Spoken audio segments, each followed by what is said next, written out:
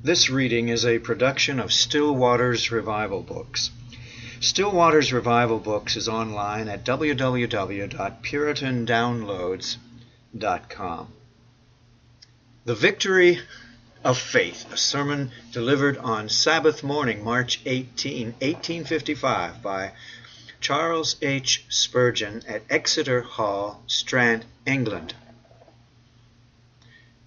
For whatsoever is born of God overcometh the world, and this is the victory that overcometh the world, even our faith. 1 John 5:4. Well, the epistles of John are perfumed with love. The word is continually occurring, while the Spirit enters into every sentence. Each letter is thoroughly soaked and impregnated with this heavenly honey. If he speaks of God, his name must be love. And the brethren mentioned, he loves them. And even of the world itself, he writes, God so loved the world that he gave his only begotten Son. From the opening to the conclusion, love is the manner, love the matter, love the motive, and love the aim. We stand, therefore, not a little astonished to find such martial words in so peaceful a writing. For I hear a sound of war. It's not the voice of love, surely, that says, He that is born of God overcometh the world. Lo, here are strife and battle. The word overcometh seems to have in it something of the sword and warfare, of strife and contention, of agony and wrestling. So unlike the love which is smooth and gentle, which hath no harsh words within its lips, whose mouth is lined with velvet, whose words are softer than butter, whose utterances are more easily flowing than oil. Here we have war, war to the knife. For I read, whatsoever is born of God overcometh the world. Strife until death, battle throughout life, fighting with a certainty of victory. How is it that the same gospel which always speaks of peace here proclaims a warfare? How can it be?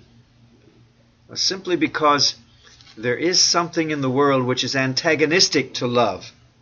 There are principles abroad which cannot bear light, and therefore, before light can come, it must chase the darkness. Ere summer reigns, you know it has to battle with old winter, to send it howling away in the winds of March and shedding its tears in April showers. So also, before any great or good thing can have the mastery of this world, it must do battle for it. Satan has seated himself on his blood-stained throne, and who shall get him down, except by main force and fight and war? Darkness broods o'er the nations, nor can the sun establish his empire of light until he has pierced night with the arrowy sunbeams and made it flee away. Hence we read in the Bible that Christ did not come to send peace on earth, but a sword.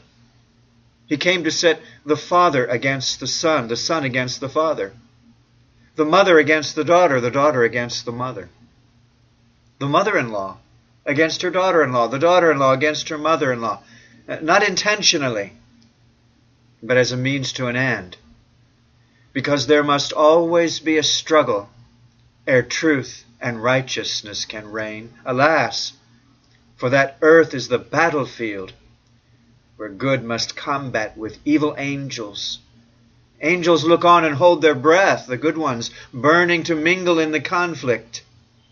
But the troop of the captain with salvation may be none but the soldiers of the cross, and that slender band must fight alone, and yet shall triumph gloriously. Enough shall they be for conquest, and the motto of their standard is enough. Enough by the arm of the helping Trinity.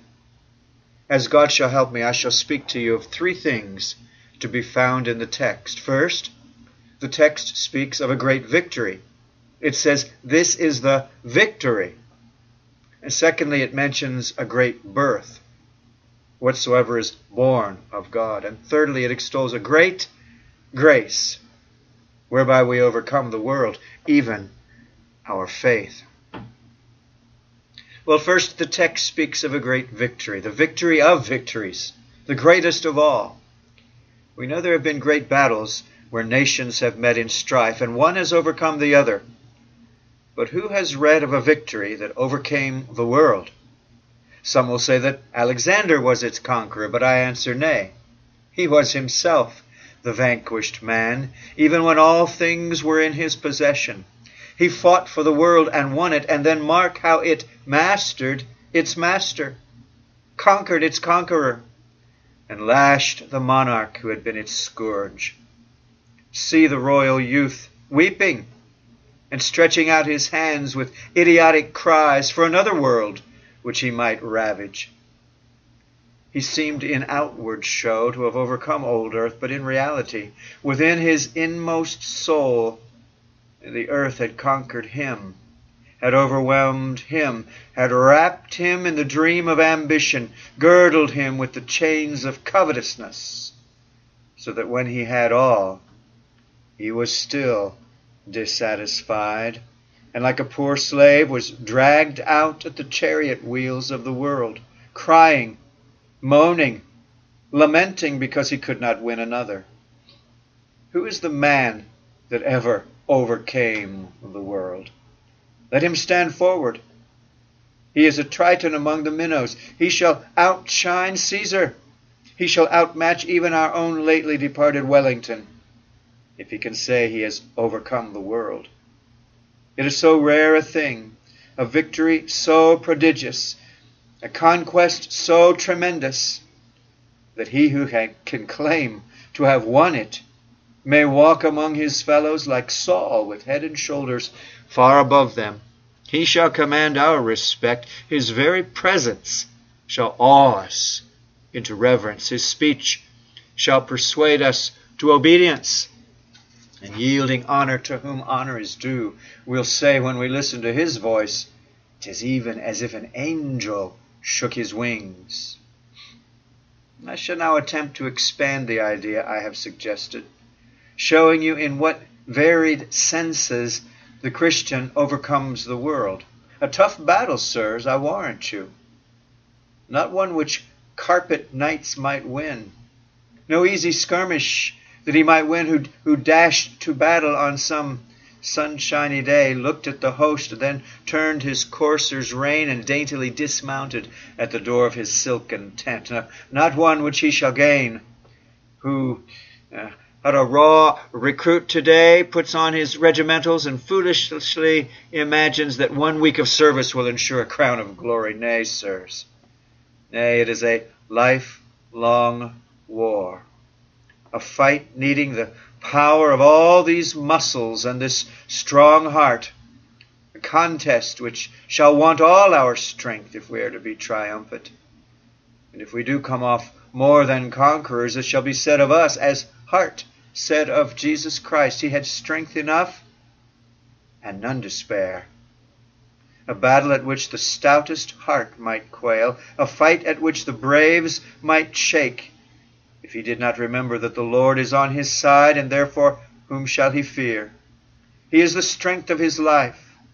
Of whom shall he be afraid? This fight with the world is not one of main force or physical might. If it were, we might soon win it. But it's all the more dangerous from the fact that it is a strife of mind, a contest of heart, a struggle of the spirit, a strife of the soul. When we overcome the world in one fashion, we have not half done our work, for the world is a Proteus, changing its shape continually. Like the chameleon, it hath all the colors of the rainbow. And when you have worsted the world in one shape, it will attack you in another. Until you die, you will always have fresh appearances of the world to wrestle with. Now let me just mention some of the forms in which the Christian overcomes the world. First, he overcomes the world when it sets up itself as a legislator, wishing to teach him customs. You know, the world has its old massive law book of customs, and he who does not choose to go according to the fashion of the world is under the ban of society. Most of you do just as everybody else does, and that's enough for you. If you see so-and-so do a dishonest thing in business, it's sufficient for you that everybody does it. If you see that the majority of mankind have certain habits, you succumb. You yield. You think, I suppose that to march to hell in crowds will help to diminish the fierce heat of the burning of the bottomless pit, instead of remembering that the more faggots, the fiercer will be the flame. Men usually swim with the stream like a dead fish. It's only the living fish that goes against it. It is only the Christian who despises customs, who does not care for conventionalisms, who only asks himself the question, is it right or is it wrong? If it is right, I will be singular. If there's not another man in this world who will do it, I will do it. Should a universal hiss go up to heaven, I will do it still. Should the very stories of earth fly up and arid stone me to death, I'll do it still. Though they bind me at the stake, I must do it. I'll be singularly right. If the multitude will not follow me, I'll go without them. I'll be glad if they will all go and do right as well. But if not, I'll despise their customs. I care not what others do. I shall not be weighed by other men. To my own master I stand or fall. And thus I conquer and overcome the customs of the world. Fair world, she dresseth herself in ermine, and she putteth on the robes of a judge, and she solemnly telleth you, man, you are wrong. Look at your fellows. See how they do. Behold my laws for hundreds of years. Have not men done so? Who are you to set yourself up against me? And she pulls out her worm-eaten law book and turning over the musty pages says, see, here's an act passed in the reign of Nebuchadnezzar. Here's another law enacted in the days of Pharaoh. These must be right, because antiquity has enrolled them among her standard authorities. Do you mean to set yourself up? Stand against the opinions of the multitude? Yes, we do. Yes, we do. We take the law book of the world and we burn it, as the Ephesians did their magic rolls. We take her deeds and make them into waste paper. We rend her proclamation from the walls. We care not what others do. Custom to us is a cobweb. We count it folly to be singular. But when to be singular is to be right, we count it the proudest wisdom. We overcome the world. We trample on her customs. We walk as a distinct people, a separate race, a chosen generation, a peculiar people. The Christian behaves in his dealings not as the laughing infidel insinuates, but when he sneeringly describes Mawworm as saying, boy, have you sanded the sugar? Yes, sir. Have you put the sloe leaves in the tea? Yes, sir. Have you put red lead in the pepper? Yes, sir. Then come to prayers. Christians do not do so. They say, we know better. We cannot conform to the customs of the world.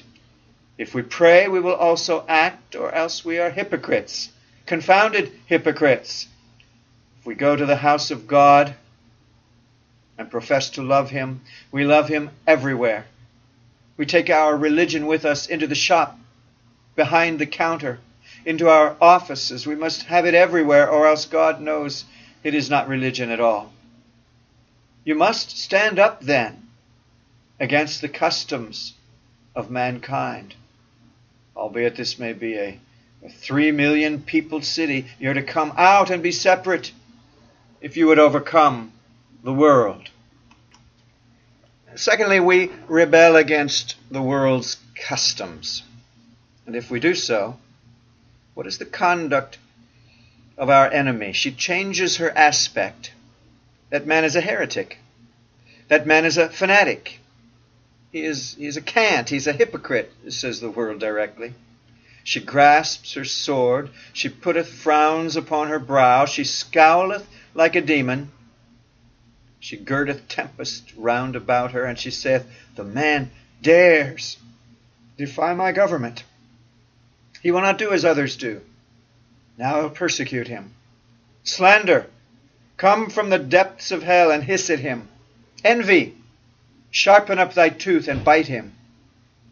She fetches up all false things. Ere she persecutes the man. If she can, she does it with the hand, if not by the tongue. She afflicts him wherever he is. She tries to ruin him in business.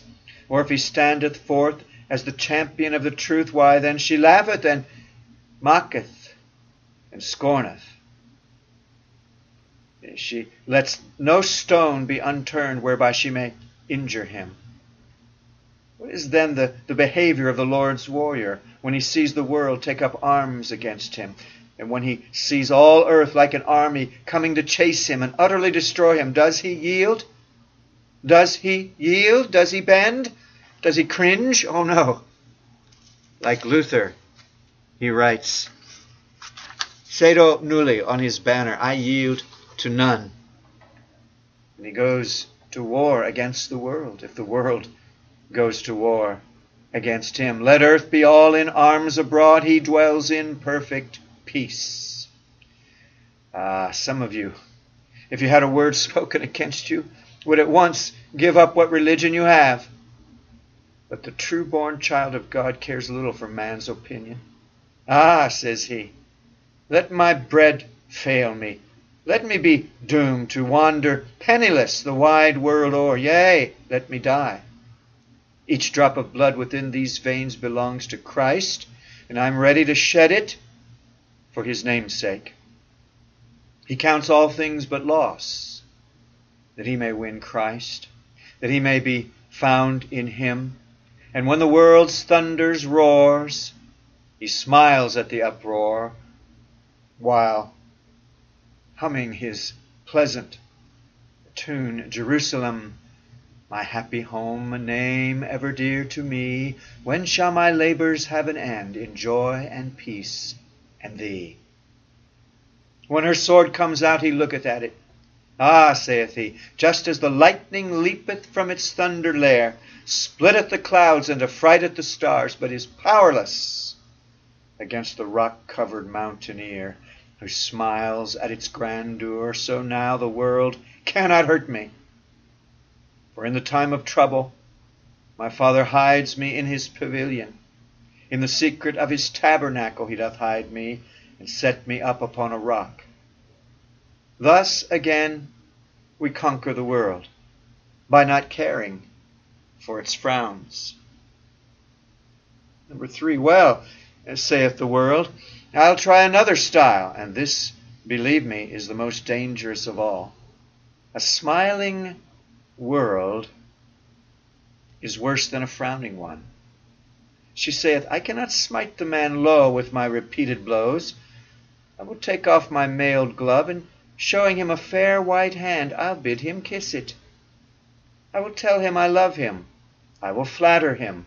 I will speak good words to him. John Bunyan well describes this Madam Bubble. As she has a winning way with her, she drops a smile at the end of each of her sentences. She talks much of fair things and tries to win and woo. Oh, believe me, Christians are not so much in danger when they are persecuted as when they are admired. When we stand upon the pinnacle of popularity, we may well tremble and fear. It is not when we are hissed at and hooted that we have any cause to be alarmed. It is when we are dandled on the lap of fortune and nursed upon the knees of the people.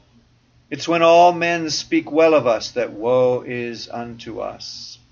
It is not in the cold wintry wind that I take off my coat of righteousness and throw it away. It's when the sun comes, when the weather is warm, the air balmy, that I unguardedly strip off my robes and become naked. Good God, how many a man has been made naked by the love of this world.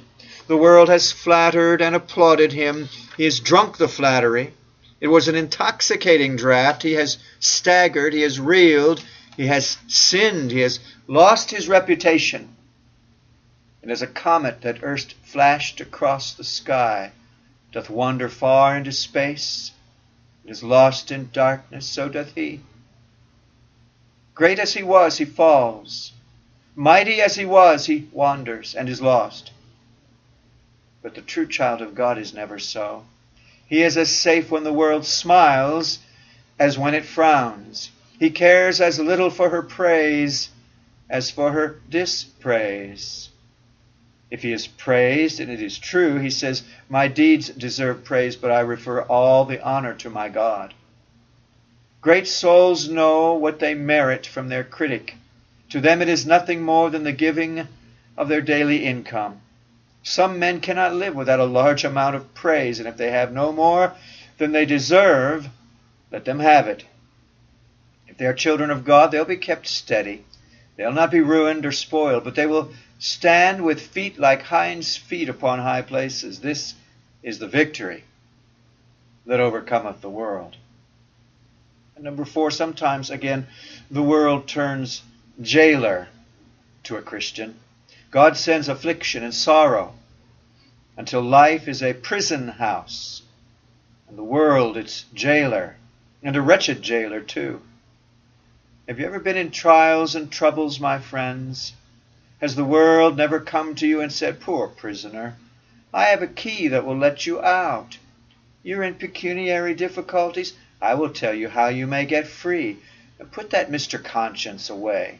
He asks you whether it's a dishonest act. Never mind about him. Let him sleep. Think about the honesty after you've got the money, and repent at your leisure. So saith the world. But you say, I cannot do this thing. Well, says the world, then groan and grumble.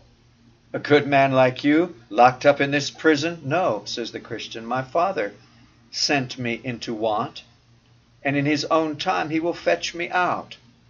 But if I die here, I will not use wrong means to escape. My Father put me here for my good. I will not grumble.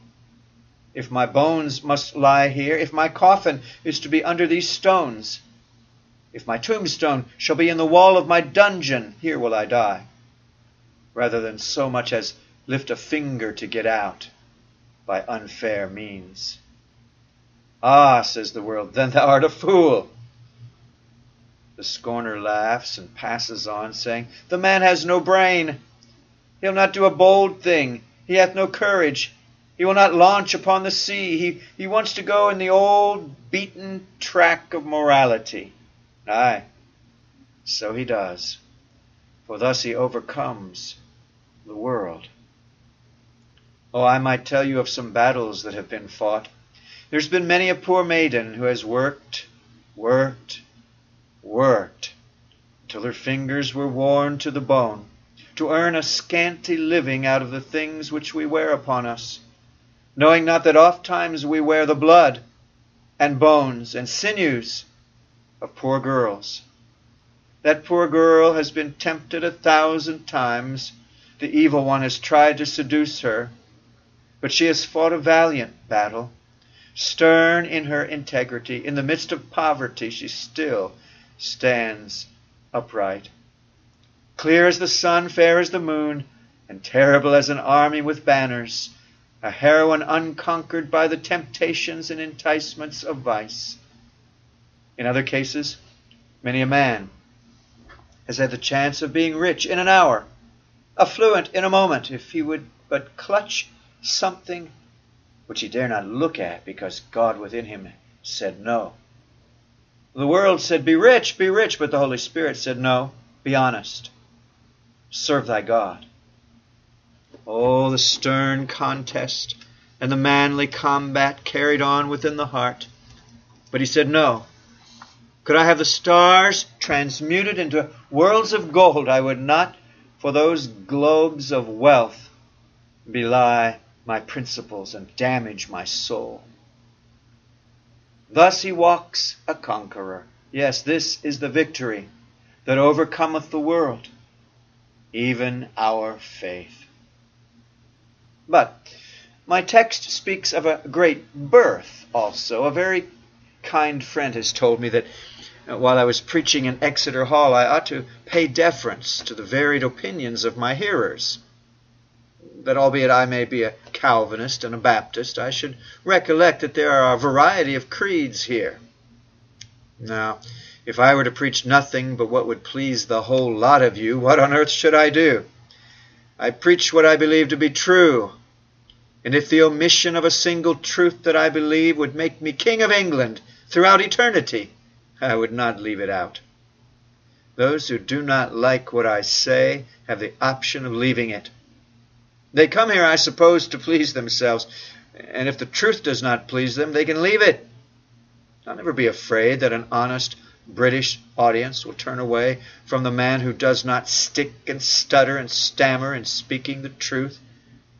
Well now, about this great birth. I'm going to say perhaps a harsh thing, but I heard it said by Mr. J, first of all. Some say a new birth takes place in an infant baptism. But I remember that venerable patriarch saying popery is a lie, Puseyism is a lie, baptismal regeneration is a lie, and so it is. It is a lie so palpable that I can scarcely imagine the preachers of it have any brains in their heads at all. It is so absurd upon the very face of it that a man who believes it put himself below the range of common sense men. Believe that every child by a drop of water is born again, and then that man that you see in the ring as a prize fighter is born again, because those sanctified drops once fell upon his infant forehead. Another man swears, behold him drunk and reeling about the streets. He's born again. How pretty born again that is. I think he wants to be born again another time. Such a regeneration as that only fits him for the devil, and by its deluding effect may even make him sevenfold more the child of hell. But the men who curse and swear and rob and steal, and those poor wretches who are hanged, have all been born again, according to the fiction of this beautiful Puseyite church. What? Out upon it! Out upon it! Ah, God sends something better than that into men's hearts when he sends them a new birth. However, the text speaks of a great birth. Whatsoever is born of God overcometh the world. This new birth is the mysterious point in all religion. If you preach anything else except the new birth, you'll always get on well with your hearers. But if you insist that in order to enter heaven there must be a radical change, though this is the doctrine of the Scripture, it is so unpalatable to mankind in general that you'll scarcely get them to listen. Now you turn away if I begin to tell you that except you be born of water and of the Spirit, you cannot enter the kingdom of heaven. If I tell you that there must be a regenerating influence exerted upon your mind by the power of the Holy Ghost, then I know you will say it's enthusiasm. But it is the enthusiasm of the Bible. There I stand. By this I will be judged. If the Bible does not say we must be born again, then I give it up. But if it does, then, sirs, do not distrust that truth on which your salvation hangs. What is it to be born again, then? Very briefly, to be born again is to undergo a change so mysterious that human words cannot speak of it. As we cannot describe our first birth, so it's impossible for us to describe the second. The wind bloweth where it listeth, and thou hearest the sound thereof, but canst not tell whence it cometh or whither it goeth. So is every one that is born of the Spirit. But while it is so mysterious, it's a change which is known and felt. People are not born again when they are in bed and asleep, so that they do not know it. They feel it. They experience it. galvanism or the power of electricity may be mysterious, but they produce a feeling, a sensation. So does the new birth. At the time of the new birth, the soul is in great agony, often drowned in seas of tears. Sometimes it drinks bitters, now and then mingled with sweet drops of hope. Whilst we are passing from death unto life, there is an experience which none but the child of God can really understand. It's a mysterious change, but at the same time it is a positive one.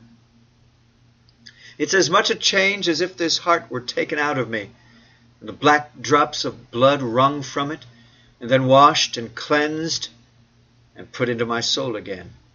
It's a new heart and a right spirit, a mysterious yet but an actual and real change. Let me tell you, moreover, that this change is a supernatural one. It's not one that a man performs upon himself. It is not leaving off drinking and becoming sober. It's not turning from a Roman Catholic to a Protestant. It's not veering around from a dissenter to a churchman or a churchman to a dissenter. It's a vast deal more than that. It's a new principle, infused, which works in the heart, enters the very soul, and moves the entire man. Not a change of my name, but a renewal of my nature, so that I am not the man I used to be, but a new man in Christ Jesus.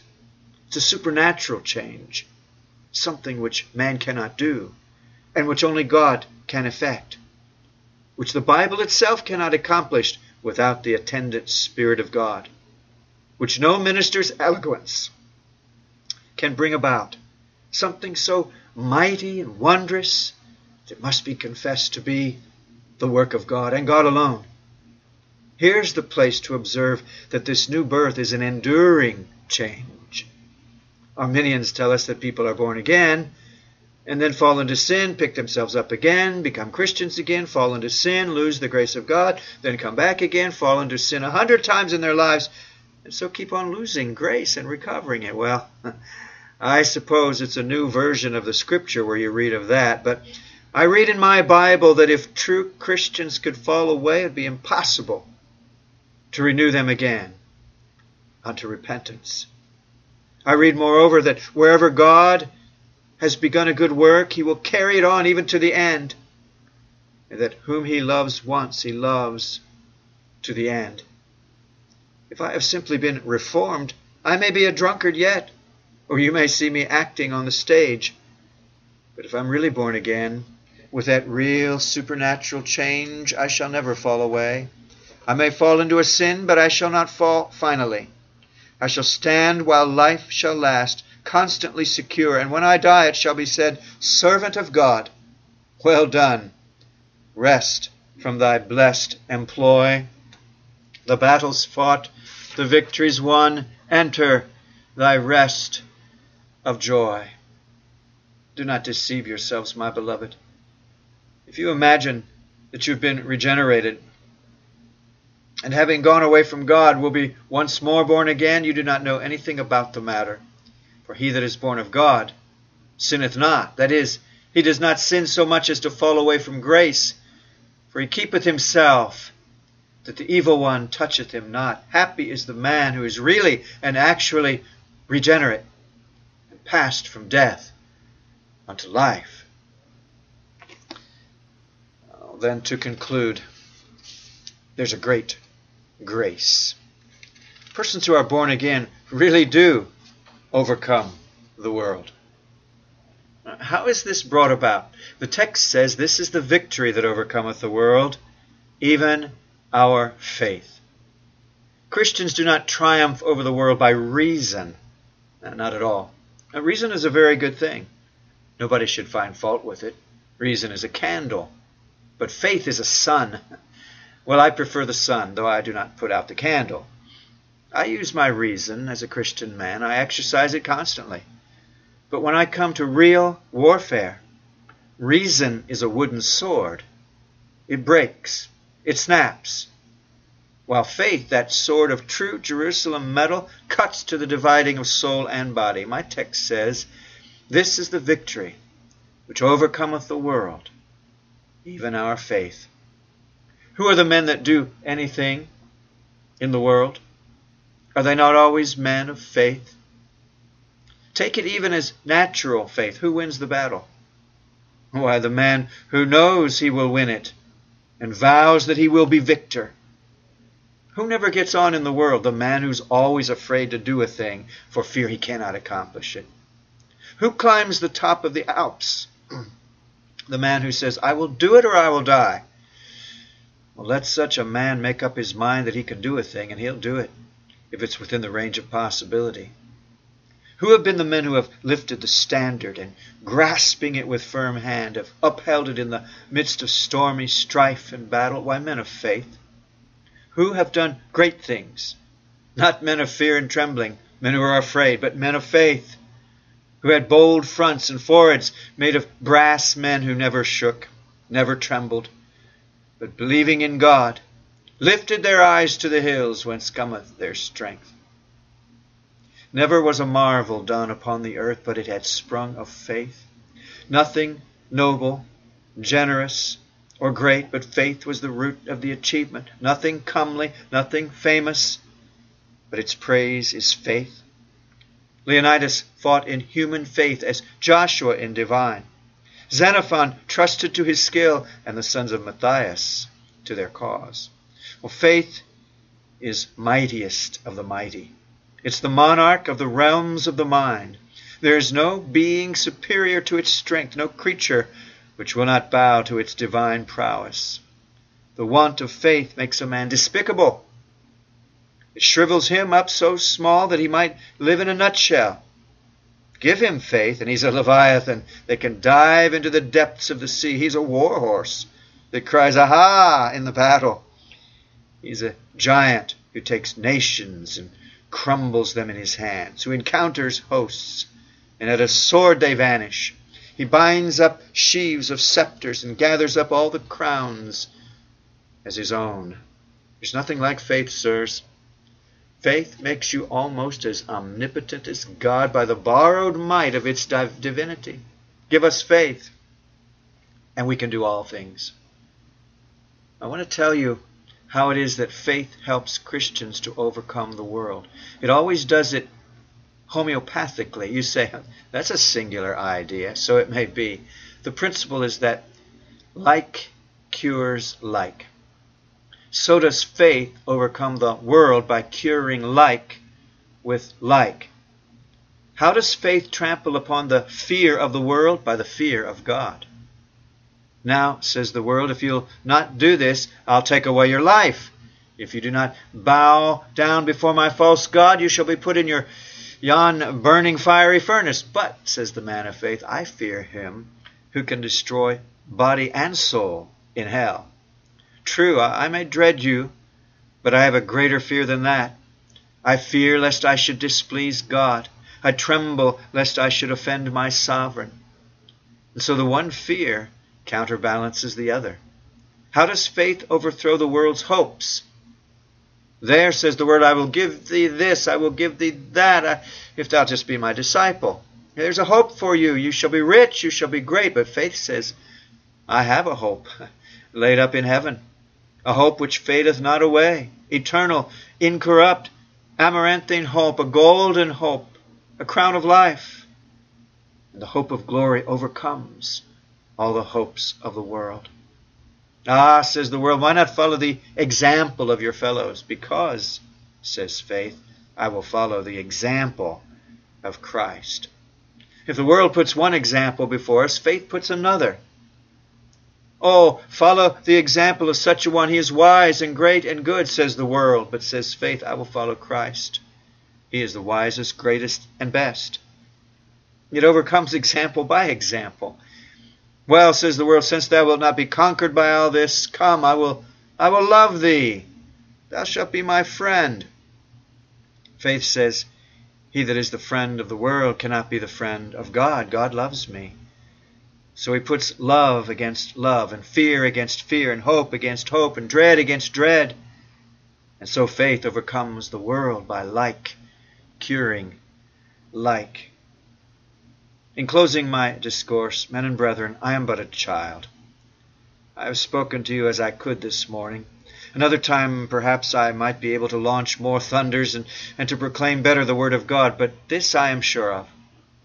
I tell you all I know, and I speak right on. I am no orator, but just tell you what springs up from my heart. But before I have done, oh, that I may have a word with your souls. How many are there here who are born again? Some turn a deaf ear and say it's all nonsense. We go to our place of worship regularly, put our hymn book and Bible under our arm. We're a very religious sort of people. Ah, soul, if I meet you at the bar of judgment, recollect I said God's word, except ye be born again, you shall not enter the kingdom of heaven. Others of you say, we cannot believe that being born again is such a change as you speak of. I'm a great deal better than I used to be. I don't swear now. I'm very much reformed, sirs, I tell you. It is no little change. It is not mending the pitcher. It's breaking it up and having a new one. It's not patching the heart. It's having a new heart and a right spirit. There's nothing but death unto sin, life unto righteousness that will save your souls. I'm preaching no new doctrine. Turn to the Articles of the Church of England. Read it there. Church people come to me sometimes to unite with our church. I show them our doctrines in their prayer book. And they've said they never knew they were there. My dear hearers, why cannot you read your own articles of faith? Why positively you do not know what is in your own prayer book? Men nowadays do not read their Bibles. They've, for the most part, no religion. Now, they have a religion which is all outside show, but they do not think of searching to see what its meaning really is. Sirs, it's not the cloak of religion that will do for you. It's a vital godliness you need. It's not a religious Sunday, it's a religious Monday. It's not a pious church, it's a pious closet. It's not a sacred place to kneel in, it's a holy place to stand in all day long. There must be a change of heart, real, radical, vital, entire. And now what say you? Has your faith overcome the world? Can you live above it? Or do you love the world and the things thereof? If so, sirs, you must go on your way and perish, each one of you, unless you turn from that and give your hearts to Christ. Oh, what say you? Is Jesus worthy of your love? Are the things of eternity in heaven worth the things of time? Is it so sweet to be a worldling that for that you can lie down in torment? Is it so good to be a sinner that for this you can risk your soul's eternal welfare? Oh, my friends, is it worth your while to run the risk of an eternity of woe for an hour of pleasure? Is a dance worth dancing in hell with howling fiends forever? Is one dream with a horrid waking worth enjoying when there are the glories of heaven for those who follow God? Oh, if my lips would let me speak to you, my heart would run over at my eyes, and I would weep myself away until you had pity on your own poor souls. I know I am in a measure accountable for your souls. If the watchmen warn them not, they shall perish, but their blood shall be required at the watchmen's hands. Turn ye, turn ye. Why will you die, O house of Israel? Thus saith the Lord. Besotted, filled with your evil wills, inclined to evil, still the Holy Ghost speaks by me this morning. If you turn unto the Lord with full purpose of heart, He will have mercy upon you, and to our God He will abundantly pardon. I cannot bring you. I cannot fetch you. My words are powerless. My thoughts are weak. Old Adam is too strong for this young child to draw or drag, but God speaks to you, dear hearts. God, send the truth home, and then we shall rejoice together, both he that soweth and he that reapeth, because God has given us the increase. God bless you. May you all be born again and have that faith that overcometh the world. Have I that faith which looks to Christ, o'ercomes the world and sin? receives him, prophet, priest, and king, and makes the conscience clean. If I this precious grace possess, all praise is due to thee. If not, I seek it from thy hands. Now grant it, Lord, to me. Amen.